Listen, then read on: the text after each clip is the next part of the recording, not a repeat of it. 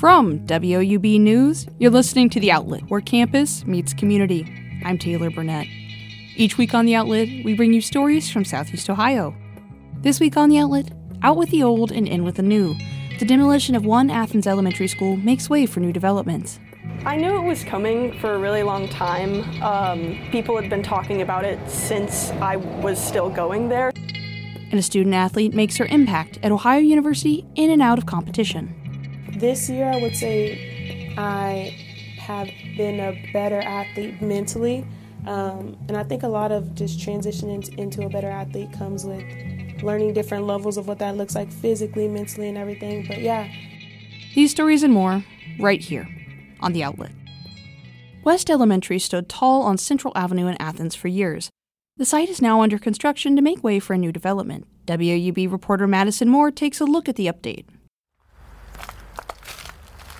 Making her way to the top of the hill, that was once West Elementary. Ohio University senior Sydney Hosick remembers the 7 years she spent learning and growing in the building. I just think of all of the teachers that I had throughout the years. Everyone was always just so kind and accommodating to the students. West Elementary, a school that housed students for over 100 years, has officially been torn down. I knew it was coming for a really long time. People had been talking about it since I was still going there. Because of its age and location, Athens City School Superintendent Tom Gibbs says the district decided to demolish the school when it was coming up with plans to consolidate elementary schools from 5 to 3. We knew that there would be a couple of locations that would not be used. This site would be one of the most difficult to build on because it's a relatively small footprint. But the grounds won't be abandoned. A soccer field will take its place. Kosick says she's happy the area will be filled with kids again. I'm glad that they're using something with the space rather than, I think, if they put another building there, it would just feel kind of weird, I guess. This fall, the field will be home to Athens middle school soccer teams. It'll take a while for the grass to grow in. Quite honestly, our experience is that with the soil around here, we need to reseed repeatedly in order to get the grass to where it's good enough to really be a playable surface. Construction started in late January, and it should be completed in 6 to 8 weeks. For The Outlet, I'm Madison Moore in Athens.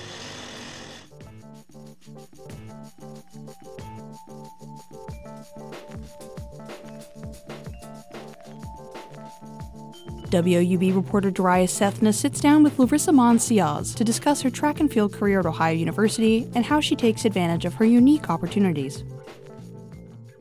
Honestly, I was looking back at my planner and looking at all the schoolwork from the first semester, and I was like, it was crazy. It was a lot. And I don't think in the sense of, oh my gosh, it was just too much. It was just, in grad school, there's heftier work, but it's like you should start ahead of time. So everything, you just see it at one time. And it's like, oh, it seems like a lot, but you write it all out, and I write things day by day, what I need to do and how I need to progress. So that kind of helps me stay on track. We talked about this before we started the interview, but moving from Eagle Lake, Texas to Athens, Ohio, because that is a pretty big jump. That's a cross-country jump. Yeah. Tell me, what was that transition like for you, just kind of like from an emotional standpoint? What was your perspective of that entire experience moving here to Athens?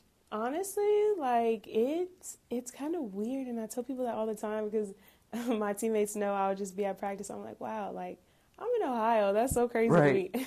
But I often forget that I'm in Ohio and so far away because I stay connected to my family, and I have people here that really help me invest my time. I would like to say it hasn't been too bad because I've found my people, and I have people that have supported me in all of my dreams and traveling all over the place that I've done already. So when you're at the starting line, you're ready to go, what is your thought process? What's kind of going through your mind at that exact moment?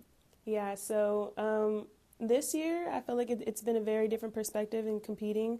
I'm thankful. I thank God every single time that I step on the track and ask that He guides my footsteps. And then I just try to embed myself with confidence, like I am worthy, I am strong, I am in shape, I am prepared for what's coming and things like that. So this year I would say I have been a better athlete mentally.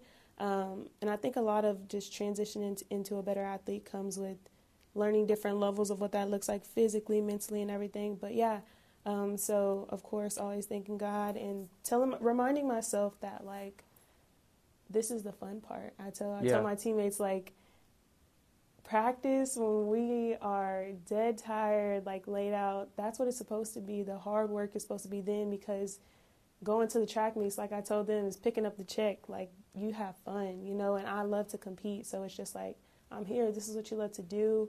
You're worthy. You're strong. Don't worry about literally anybody else, and just get it. Kind of going off the track now, Larissa, I want to talk about your involvement with the OU community. What other organizations are you involved in right now? Can you tell me a little bit more about kind of your life off the track here in Athens? Yeah, so I am actually in SAC. I kind of just, not as like a head member or anything. So what is, can you explain what that is? Student Athlete Advisory Committee. Okay. So basically we meet maybe about once, twice a month. We talk about things that are going on, community service. I'm actually the head of the DEI committee. So I just picked up that role, and I'm still trying to learn all of what we're doing. But yeah, so also I guess like in the working sense, I would like to be a business owner. I actually sell smoothies and stuff. It's called Mancius Maintenance. Is that online, or like how do I get a smoothie? Yeah, if I'm so I interested? actually have like an Instagram and stuff, like a fitness page, but it's kind of still, it's in the works. But people like contact me, they put in orders like Monday. So my friend who's on the track team, she leaves. The day before she leaves for the track meet, she'll get her order of smoothies, like 3 or like 5 of them or however many, and just take them then. It's kind of hard because it's on a basis like I have to wait until people tell me how many they want in the beginning of the week, because I can't just like make them out. I want them to be fresh. Right. You know, I don't want to just like have them in my freezer and waiting. So, you know, short term, long term, however you want to answer this question, what are some of your future plans or goals as you continue your career here at Ohio University? Yeah, so here at Ohio University, my main thing and anywhere I go is to always like leave a positive legacy, you know, and be seen as somebody that always tried to uplift, you know, somebody, but also wasn't afraid to be vulnerable when I needed that help from people. So everybody is aware that like I'm just genuine, you know. And I think my goal is just to, of course, graduate with my master's. And I think when that moment happens, I'll be very proud, you know, just because that, I mean, being a first gen alone is amazing, but I'll really be able to pat myself on the back. I'll be proud of myself. I'd like to thank Larissa for her time and consideration for this interview. The music for this project is courtesy of Julie DeLuiso and Gary Miller. Reporting in Athens, I am Dariah Sethna for The Outlet.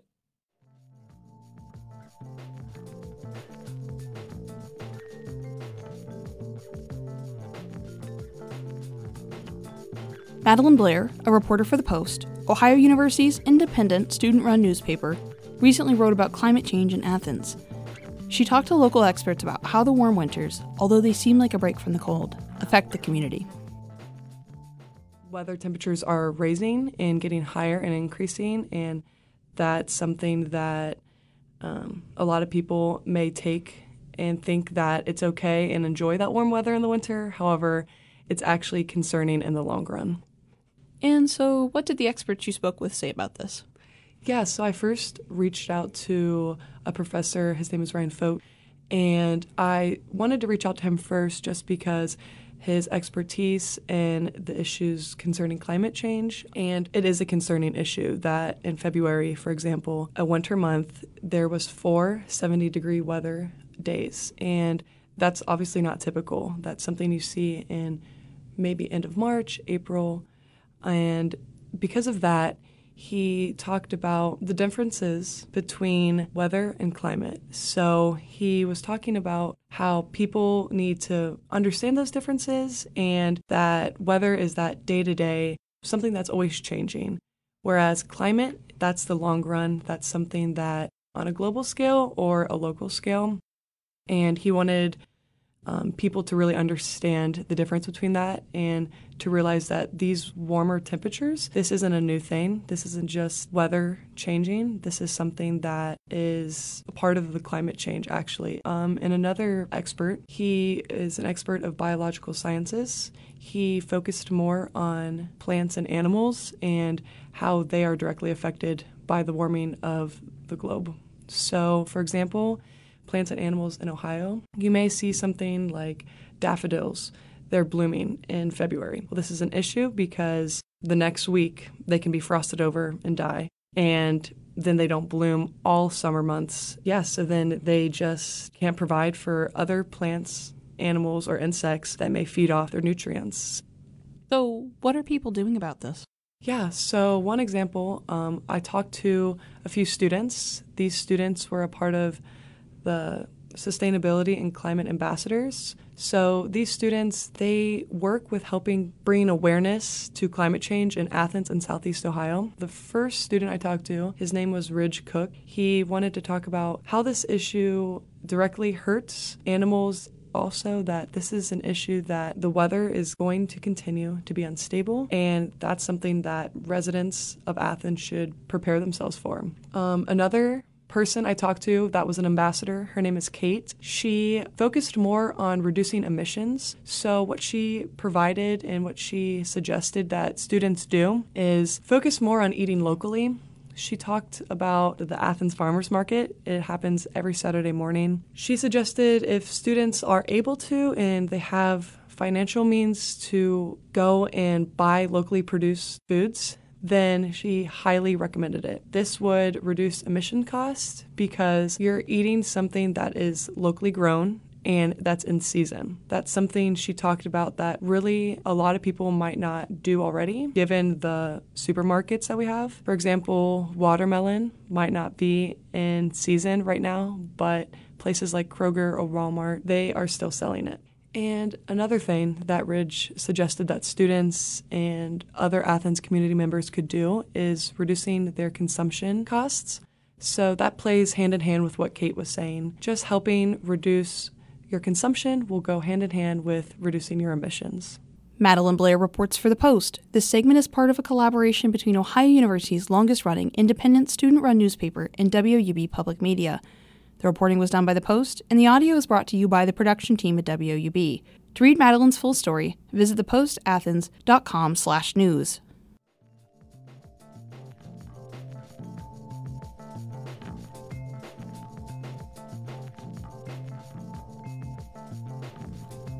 A switch from plastic to paper.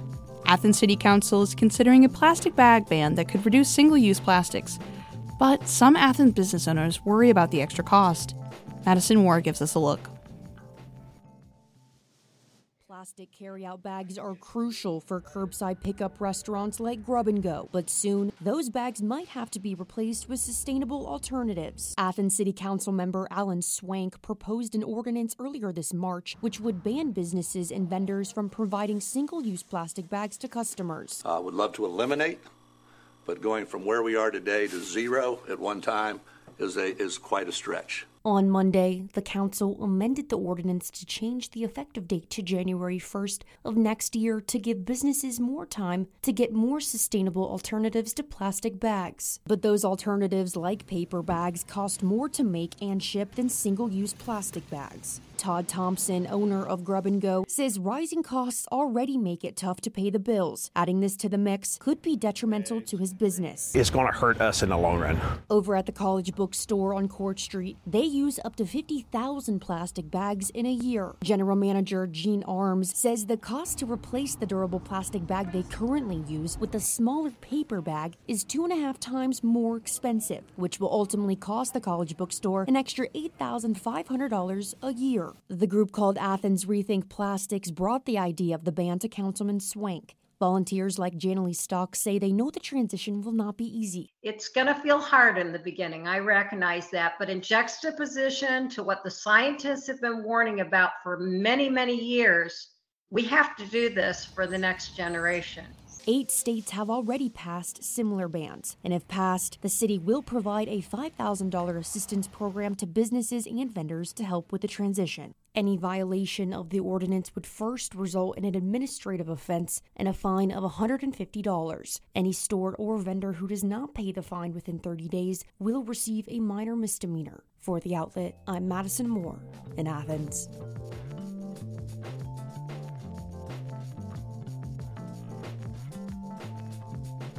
Ohio University spring sports are rising up the conference standings. Assistant producer Kayla McCluskey sits down with sports director Aiden Crowley and assistant sports director Maria Manessi to talk Bobcat baseball and softball. Maria, I'll start with you. We just had baseball and softball over the weekend, but I want to start with baseball first. What happened over the weekend and what happened on Tuesday night? Yeah, so baseball hosted Eastern Michigan at Bob Wren this past weekend and swept them.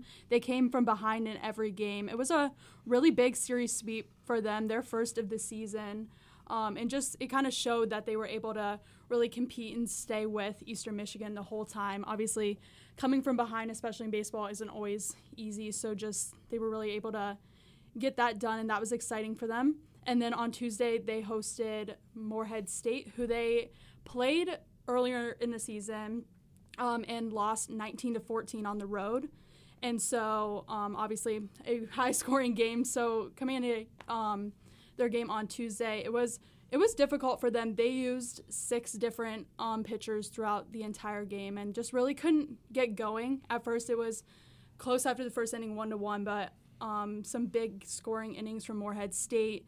They really couldn't find the pitcher that they were using a bunch of different pitching rotations to get prepared for their series with Toledo. I think they wanted to test a bunch of different ones from what head coach Craig Moore had talked about post-game, but I think just using the different pitchers, they couldn't really get a groove going, and they ended up losing 15-2 and only played 7 innings. So a tough loss for them, midweek game, but they're back in action this weekend against Toledo, so hopefully they can get back going with the conference play.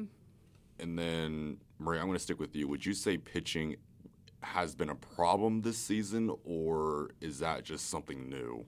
Yeah, they have a lot of new pitchers on the team this season. I think he wanted to head coach Craig Moore wanted to see kind of how they would do, just getting them in those situations. But I think that it's definitely been kind of a struggle for them, but kind of getting those getting those pitchers familiar with kind of their game plan and stuff is something that they've been working on. But yeah, they really struggled to do that against Morehead State, but Morehead State had a couple innings where they really got going with the bats.